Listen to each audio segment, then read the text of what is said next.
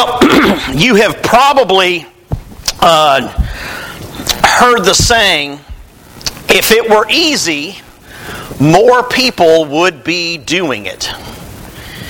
If it were easy, more people would be doing it. Because so often in life, things that are worth accomplishing take effort. And sometimes it can be a challenge. We have students in our church family that are working right now toward a degree or some kind of certification. And talking to some of you all as parents, you tell me what they're going through. And they've hit one of those tough patches in their studies, in their curriculum. And I know a lot of parents have told their kids, hey, anything worth doing, anything worth accomplishing is going to take some challenges. You're going to have to overcome some obstacles along the way. And I know that in my own life, whether it was trying to obtain a degree when I was at MTSU years ago, or more recently, graduate studies at Lipscomb, that there were challenges along the way. And it doesn't just go with school or studying, it goes with any facet of life. That there are going to be challenges. We think about our own family life, we think about relationships, we think about marriages. And there are challenges along the way that husbands and wives have to deal with. And we say that this covenant of marriage, this institution of marriage, is worth being involved in, worth being engaged in. But yet, it means that along the way that there are going to be challenges that have to be overcome. And Paul is seeing that in his missionary journeys. I invite you to turn with me to Acts chapter 17. In Acts chapter 17, Paul is finding that there are going to be challenges that he's going to be faced with as he tries to do the right thing. Now, the title of today's message, you see what's on the screen, is How to Start a Riot. And we're going to see that in what Luke writes in Acts 17. Beginning with verse 1, when Paul and his companions had passed through Amphipolis and Apollonia, they came to Thessalonica, where there was a Jewish synagogue. As was his custom, Paul went into the synagogue, and on 3 Sabbath days he reasoned with them from the Scriptures, explaining and proving that the Messiah had to suffer and rise from the dead. This Jesus I am proclaiming to you is the Messiah, he said. Some of the Jews were persuaded and joined Paul and Silas, and did a large number of God-fearing Greeks and quite a few prominent women. But other Jews were jealous, so they rounded up some bad characters from the marketplace, formed a mob, and started a riot in the city. They rushed to Jason's house in search of Paul and Silas in order to bring them out to the crowd. But when they did not find them, they dragged Jason and some other believers before the city officials, shouting, "These men who have caused trouble all over the world have now come here, and Jason has welcomed them into his house. They are all defying Caesar's decrees, saying that there is another king, one called Jesus." When they heard this, the crowd and the city officials were thrown into turmoil. They made Jason and the others post bond and let them go. I'm going to stop there. We're going to go a little further in Acts 17 in a minute, but I want to stop there for a couple of minutes. And so Paul has arrived in Thessalonica. And Luke tells us that it wasn't just on one Sabbath, but it was over a period of 3 Sabbaths that he went into the synagogues. They allowed him to speak, and he used Scripture. So he's using what we would call the Old Testament, or the Hebrew Bible. And he's using those Scriptures and looking at the prophecies from the prophets, probably folks like Micah and folks like Isaiah. And he is using that to show them, hey, the Messiah, the one that was promised, has come. And it's Jesus. And so all he's doing is the right thing, right? All he's doing is spreading the good news. He's telling people about Jesus. And we're told that how are the people responding? Well, a lot of the Greek speakers are buying in. They're saying, yeah, I like what I'm hearing. And so they're turning to the Lord. And then some of the Jews, because it is a synagogue, okay, so some of the Jews that were in the synagogue, are saying, yeah, I want to be a follower of the Messiah. I want to follow the Christ. And so Paul is doing what Paul has done. He is having success. He is persuading people, we are told.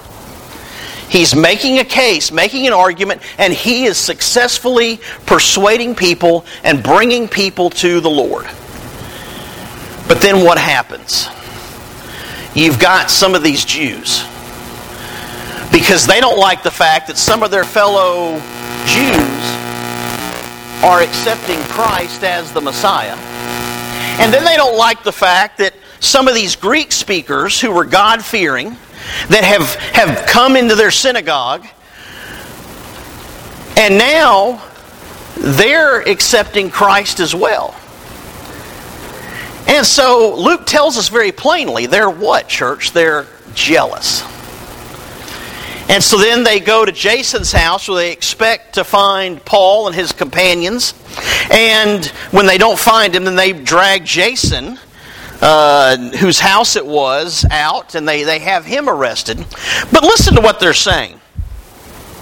These men who have caused trouble all over the world. Really? All over the world? Okay. They haven't been out of that region of the world, right? I mean, we know where they've been.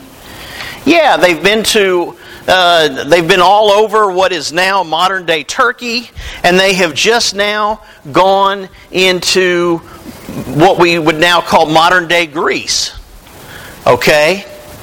So, they haven't really gone that far. But yet, what are they saying? They've gone all over the world. Because people can say anything, can't they, church?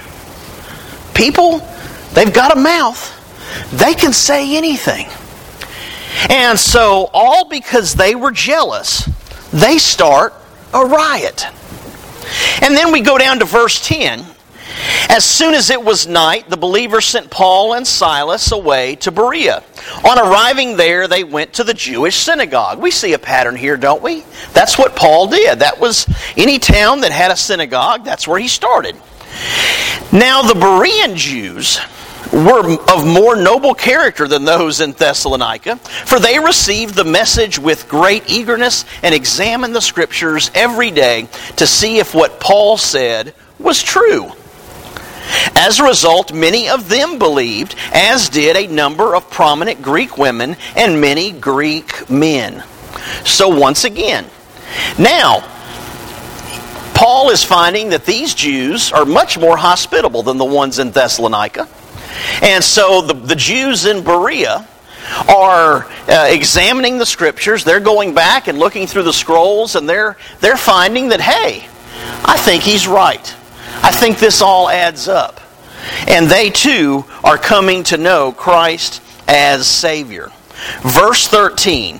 But when the Jews in Thessalonica heard that Paul was preaching the Word of God at Berea, some of them went there too, agitating the crowds and stirring them up.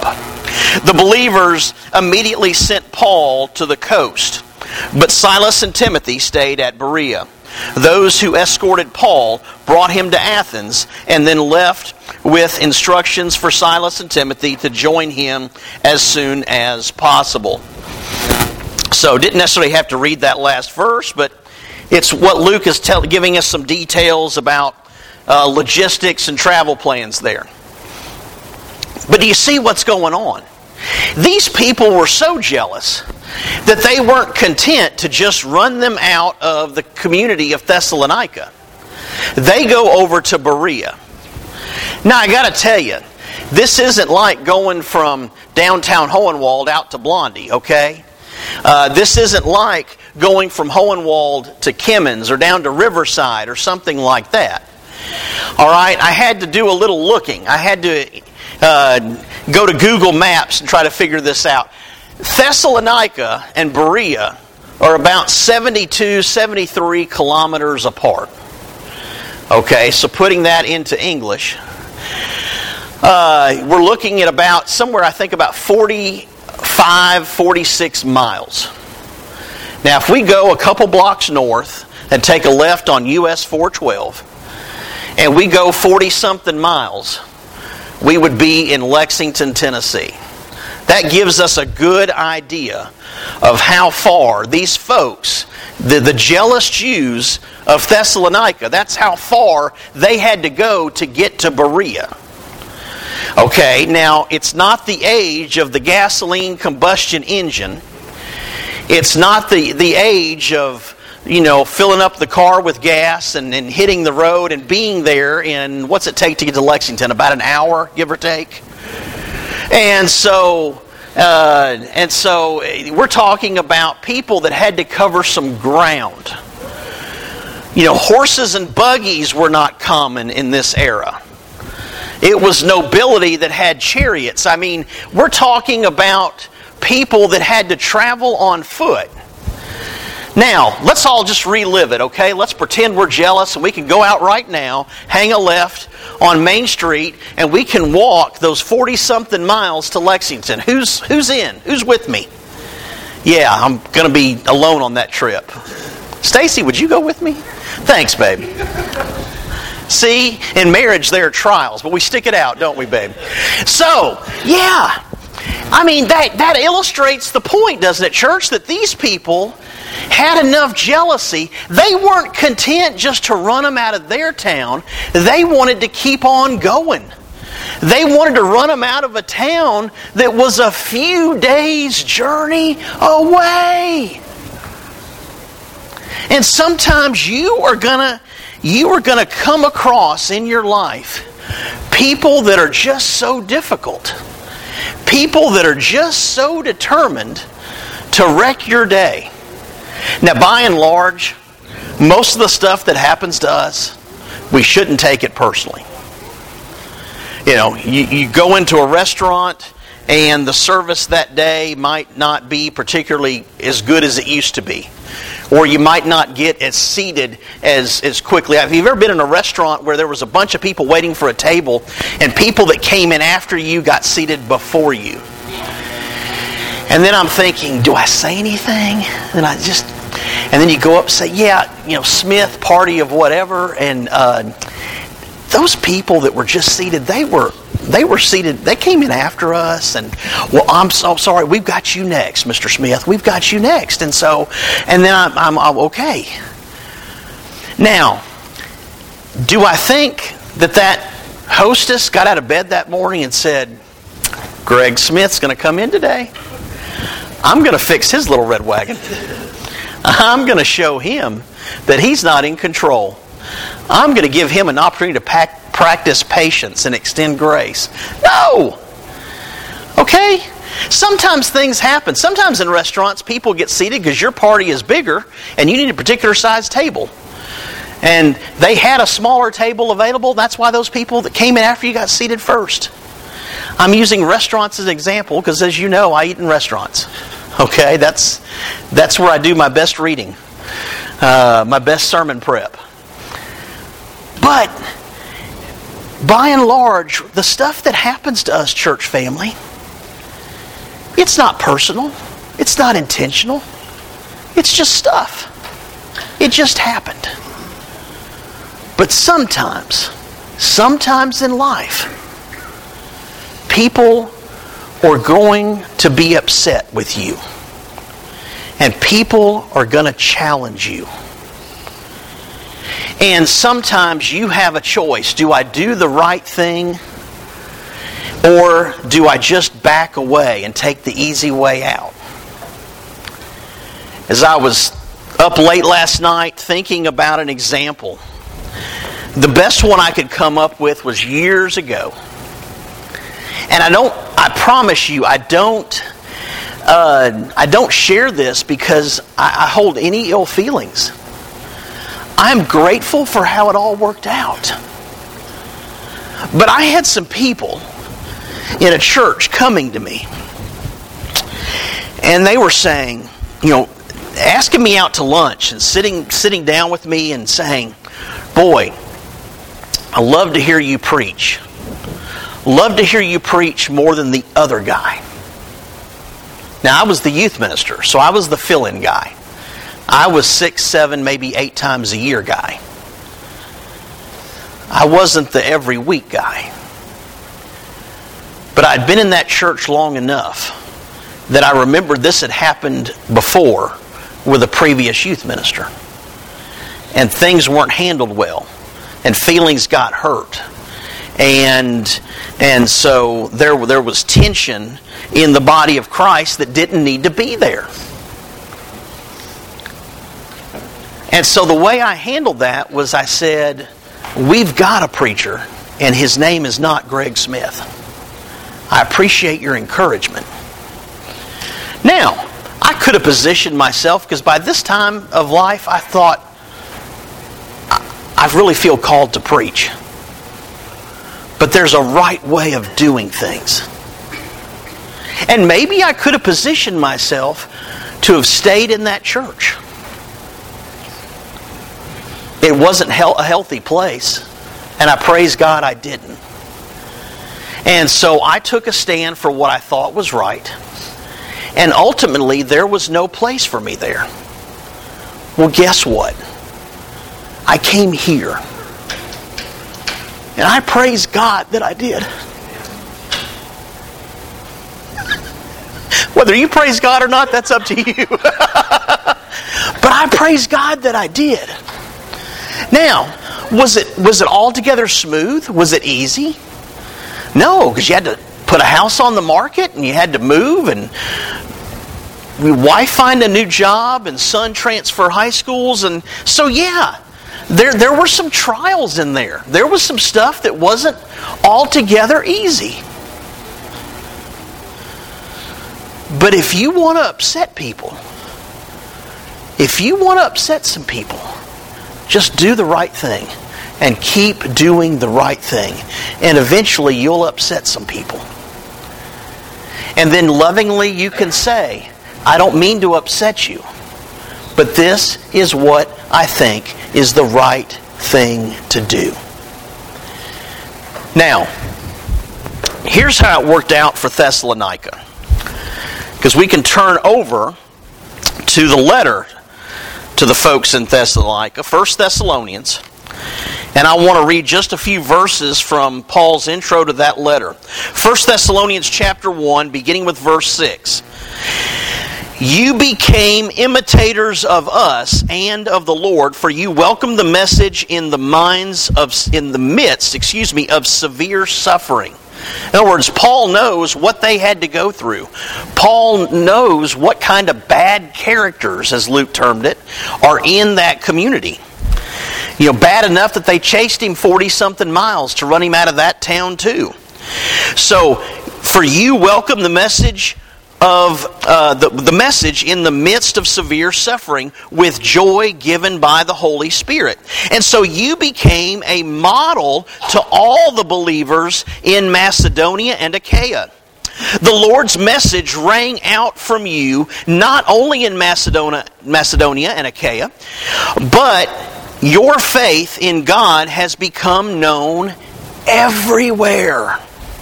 Therefore, we do not need to say anything about it, for they themselves report what kind of reception you gave us. They tell how you turned to God from idols to serve the living and true God, and to wait for His Son from heaven, whom He raised from the dead, Jesus, who rescues us from the coming wrath. Now, Paul's not a guy who minces words. He's a straight shooter.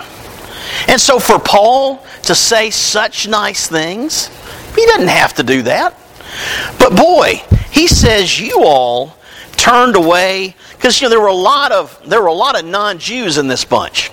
Okay, and so what were they? They were pagans. And so it's one thing for a Jew, a practicing righteous Jew, to convert to Christianity. Someone who knows what it's like to live by a certain moral code. But you take these people that were pagans, that might have been visiting a temple and spending time with the temple prostitutes and things like that. Now for them to be called into a life of high moral calling and standards, that's something else right there altogether, church family. And so he makes a point to say, you turned from pagan idols. In other words, hey folks, it's not lost on me the kind of transformation, the kind of length you had to go to become who you are today. And then later on, he writes a second letter to these same folks in Thessalonica. And reading from 2 Thessalonians chapter 1, just verses 3 and 4, we ought always to thank God for you, brothers and sisters, and rightly so, because your faith is, listen to this, is growing more and more. And the love all of you have for one another is increasing. Therefore, among God's churches, we boast about your perseverance in faith. In all the persecutions and trials you are enduring. So he knows that the bad characters are still there. The bad characters have some long memories. Anybody who's willing to go from Thessalonica all the way over to Berea, believe me, when they get back to Thessalonica, they're probably going to keep stirring up trouble and making things difficult for the believers in that community. And so Paul acknowledges that, boy, you've become a model for the churches everywhere. And then in the second letter, he says, your faith, I see evidence that your faith continues to grow. And so what have we said, church? This Christian walk, it's a journey, isn't it? There's a reason we call it a Christian walk. Because when you're walking, what are you doing? You're moving in a direction. And it's up to us in what direction we move. And so are we moving toward the image of the risen Christ? I hope so. I hope we as individuals are, and we as a collective body of believers are moving in the direction of Jesus.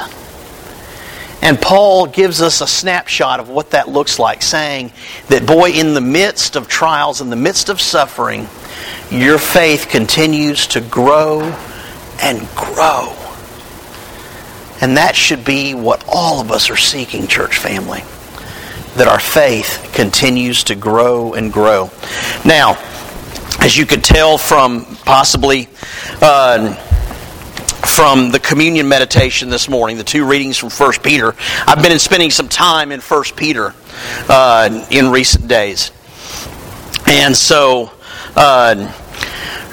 he says a couple of things that regarding this about people saying stuff. Because as I mentioned early on in this message, if people have a mouth, they can say anything. It doesn't mean it's true. It doesn't mean it's true.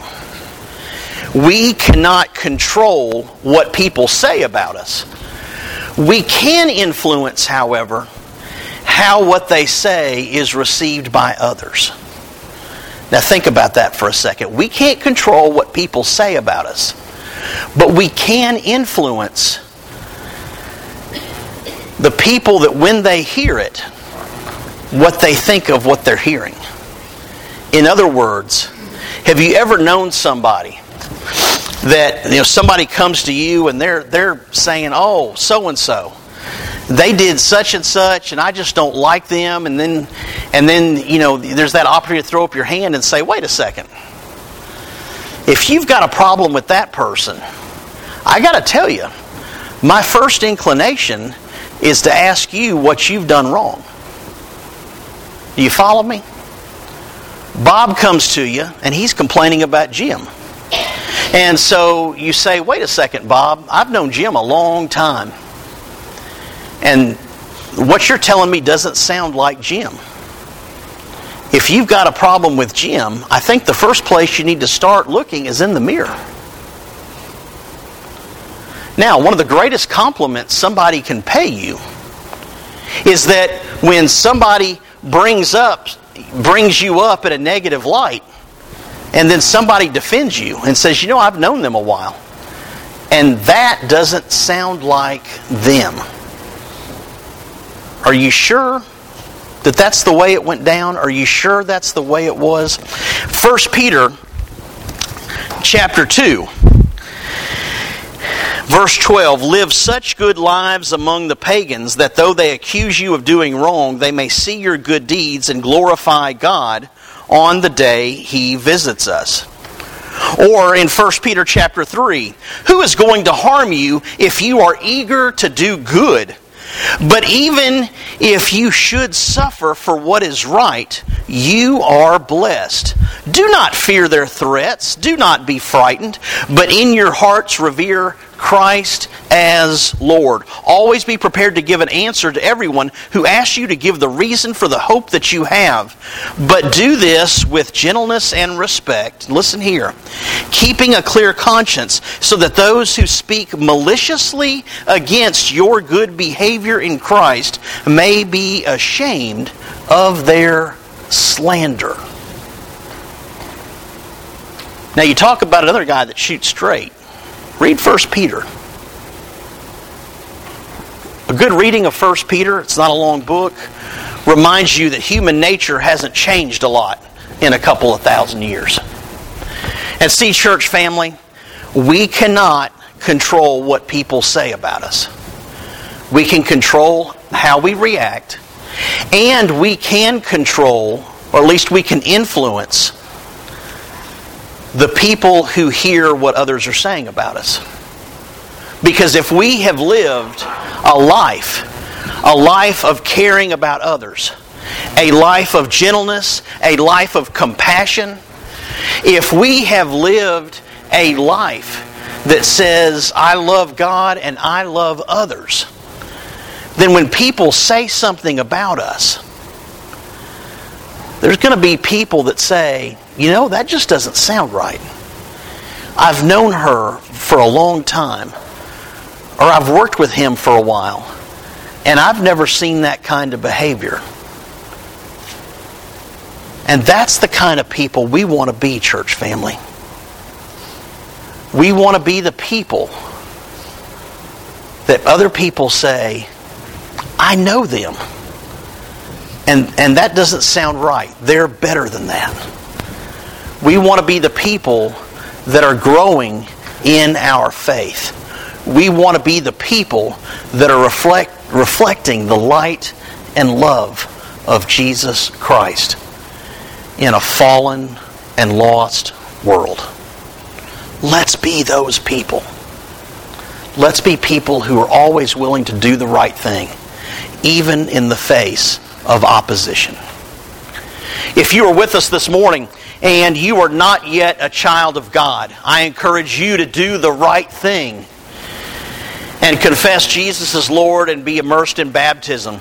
And if you're with us this morning and there's some other concern that you need to bring before us that we can pray with you about, the invitation is for that reason as well. Let's stand together and sing.